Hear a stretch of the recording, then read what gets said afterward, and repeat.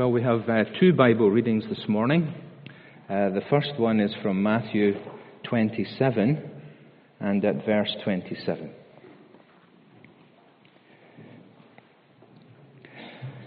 Then the soldiers of the governor took Jesus into the governor's headquarters, and they gathered the whole battalion before him. And they stripped him and put a scarlet robe on him, and twisting together a crown of thorns, they put it on his head, and put a reed in his right hand. And kneeling before him, they mocked him, saying, "Hail, King of the Jews!" And they spit on him, and took the reed, and struck him on the head. And when they had mocked him, they stripped him of the robe, and put his own clothes on him, and led him away to crucify him. And the second reading is from Revelation, last book in our Bibles, chapter 19, and at verse 11. Then I saw heaven opened, and behold, a white horse. The one sitting on it is called Faithful and True, and in righteousness he judges and makes war. His eyes are like a flame of fire, and on his head are many diadems. And he's a name written that no one knows but himself. He's clothed in a robe dipped in blood, and the name by which he is called is the Word of God. And the armies of heaven, arrayed in fine linen, white and pure, were following him on white horses. From his mouth comes a sharp sword with which to strike down the nations, and he will rule them with a rod of iron. He will tread the winepress of the fury of the wrath of God the Almighty. On his robe and on his thigh he has a name written, King of Kings and Lord of Lords. Amen. May God's word touch our hearts today. All those years ago, 70 years ago, when the coronation of Queen Elizabeth II took place, 1953 in Westminster Abbey, the climax of that whole ceremony was when the Archbishop of Canterbury placed the crown upon her head. Of course, that's what the word coronation means, isn't it? It means the crowning. I hadn't realized this actually until I looked into it a little bit, that the Queen has more than one crown. The crown that was used at the coronation is called St. Edward's crown. It's a very heavy one, which is why she doesn't wear it most of the time. It has got gold laid round about it and a whole variety of different precious stones. The one that she tends to wear more is one that is called the imperial crown, the imperial state crown. And it's much lighter apparently, but it still contains, I've got it written down here, 2,868 diamonds in it. Of course, the whole idea of the crown is not just the physical object, it's the symbolism, isn't it, of the whole thing. It conveys a message about majesty, about importance, about authority. Well, we've read two passages. I'm sure you've picked up the fact that crowns were mentioned in both of these passages today. And there is a symbolism in both of these crowns as well that I think is relevant to us all today. So let's take them in turn. The first one in Matthew 27 is the narrative of the crucifixion. And what is mentioned in particular is the crown of thorns that the soldiers formed and pressed down on the head of Christ. And in mockery, they bowed before him and said, "Hail, King of the Jews." What is this crown saying? What is the symbolism of the crown of thorns? Well, it's saying this. You say that you're a king. You say that your people have said that you are the King of the Jews. That is ridiculous. Your people are the ones that have delivered you to Pilate.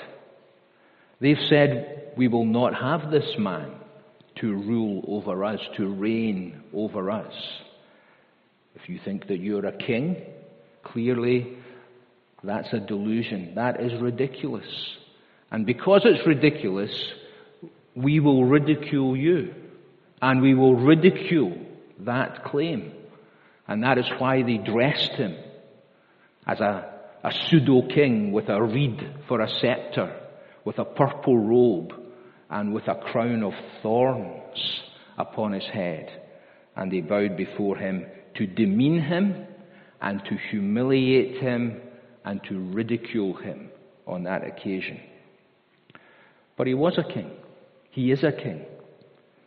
The high King of heaven, who stepped off his heavenly throne and stepped down into this world of ours and came to seek and to save those who are lost. Came not to be served, but to serve and to give his life as a ransom for many. You'll remember that at his birth, the wise men said, "Where is he that is born King of the Jews? We saw his star, majestic star in the east, and we've come to worship him." He has a royal genealogy that we read about in the Gospels that take him all the way back. His royal lineage is clear.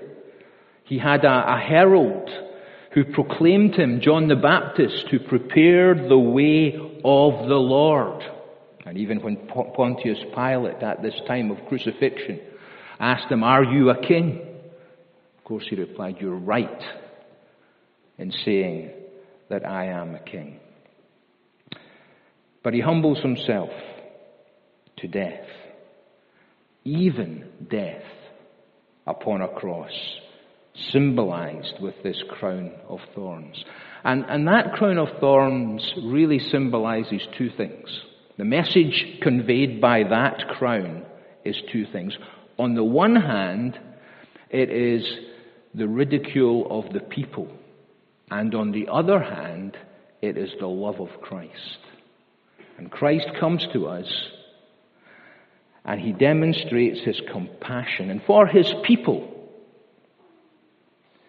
there is nothing more majestic than the love of Christ for us. That the Son of God, the High King, should love me.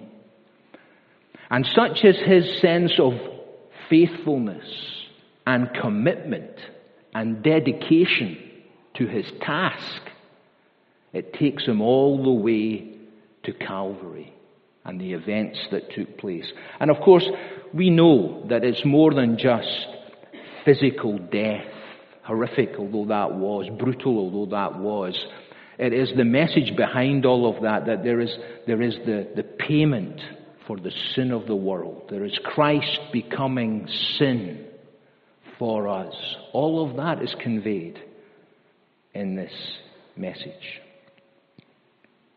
Our second one, from Revelation chapter 19, is quite different. You probably picked up on it actually when we read it, that it doesn't just talk about one crown in that passage. It's a picture this time of the future. It's a picture describing the return of Christ, the return of the King. Heaven is opened, and he proceeds out of an open heaven, coming back to earth as the King of Kings and the Lord of Lords. And part of the description is this, that on his head are many diadems. What's a diadem? A diadem's a crown. It was a particular type of crown. In the first century, there were victors' crowns given at the games, laurel wreaths. A diadem is a royal crown. And there are many diadems on the head of Christ in this description. And the point of that, of course, is this. There are all these kings upon the earth. But it's as though he gathers up all the crowns from all the kings. and he wears them. He is King of all the kings. He is Lord above all the lords. There is no higher person, no greater person, no more authoritative person, no more majestic person than the Lord Jesus Christ. And so, although we think about the crown of thorns and his suffering and his rejection and his ridicule today, we also remember that God raised him from the dead. And we remember that he was ascended and exalted in heaven, and he is coming again. And we don't know when that will be, but we are told to expect that any time. He could return like a thief in the night at any moment. When we think prosperity, security, ease and relaxation is all around us, at any moment Christ could return. And he exercises justice and righteousness on this occasion. And we have to be prepared. We have to be ready. And the greatest sense of readiness is in trusting Christ as our own Savior and King, as giving him the first place, crowning him as King in our lives. We sang that song, of course, didn't we? It's based, I think, on this passage. Crown him with many crowns, the Lamb upon the throne. And if you remember, the various verses take us through a litany of different things. Crown him the King of life.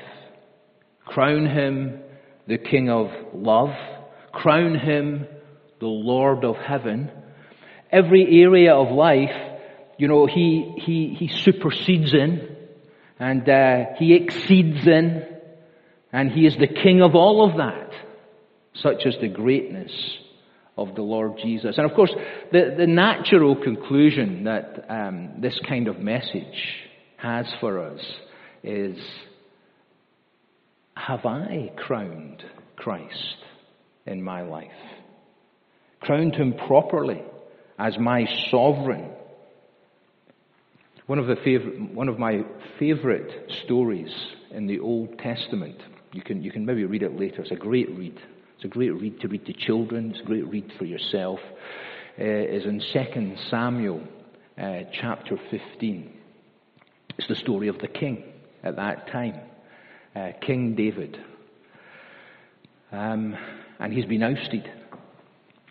His son has betrayed him, taken over the kingship, and he has to flee. The enemy is at the gate. And it's a description of how King David, with some of his entourage, just make it in time out of Jerusalem before Absalom comes in. And they walk up the Mount of Olives. And it's a very kind of moving description. A lot of pathos in it. It describes, the path up the mountain being lined with people who are weeping. You can almost imagine the rain falling and the dark skies. And, David and his people reach the summit. They're escaping out into the wilderness. And the interesting thing is that there are a variety of people who meet him at different points. And there's a little group at the summit of the Mount of Olives. A man who formed part of his bodyguard, who actually was a foreigner, and who hadn't been with him for all that long. He was a man who was known as Ittai, and he was a Gittite. Ittai the Gittite was his name. And the king, David, said, Ittai, what are you doing here? You don't have to be part of this. You're under no obligation to stand with me. You're a foreigner. And this is what he said, actually. You only came yesterday to be part of this. And you should just go home. You don't have to be part of whatever is happening to me. I have no idea. I'm going out into the wilderness in this exile. And Ittai kind of stands to attention. And he says, my Lord the King, wherever it is, and whatever happens, whether it is in life or in death, Wherever my Lord the King goes, I'll be there. And, David's moved, of course, by that, really moved. And all he can say is, pass on. On you go. And he stands with the rejected king. I mean, that must have meant a phenomenal amount to King David on that day. Now, that's an illustration. I think we can see the point of it. Our Lord is rejected. He is the rejected. He will come one day, but he currently is rejected and still ridiculed. And the crown of thorns is still the imagery, by and large, in our day and age. He asks us to stand with him in his rejection. He asks us to crown him as our captain. To say, King of my life, I crown thee now. Thine shall the glory be. To bow our hearts to his sovereignty and say, the first place is yours. I will obey you. I'll bow my knee. The passage in Philippians that was read earlier, it really is referring to this time in Revelation 19, when every knee shall bow and every tongue will confess that Jesus Christ is Lord, to the glory of God the Father. And that will be an enforced thing on many people who had not been willing to do that. But the challenge for us today, the joyful expectancy, is for us not just to bow our knees, to take a knee for Christ, but to do that from our hearts and to acknowledge his sovereignty over our hearts and lives. I mean, that's really what it means to be a Christian, is to do that. And what it really means is this: to take your stand with Christ, wearing the crown of thorns, so that one day you will share in his glory when he comes wearing the many diadems. Amen. Now shall we pray, and then we'll sing our final hymn. Lord, we give thanks for the greatness of our Lord Jesus Christ. And we thank you for the imagery of the crowns from these two passages. And we pray that we will have honored him today. And we ask that in all of our hearts and lives, there might be that point of the crowning of Christ, where we acknowledge that he is the Son of the living God, the majestic one, and we bow our hearts to serve him. And so we pray by your Spirit to touch all our hearts as we think about the greatness of our Lord Jesus and of your goodness to this country and for the gift of Queen Elizabeth. And we pray for her today in her frailty now. We ask that a sense of your love and your compassion surround and strengthen her, as we ask in our Lord Jesus' name. Amen.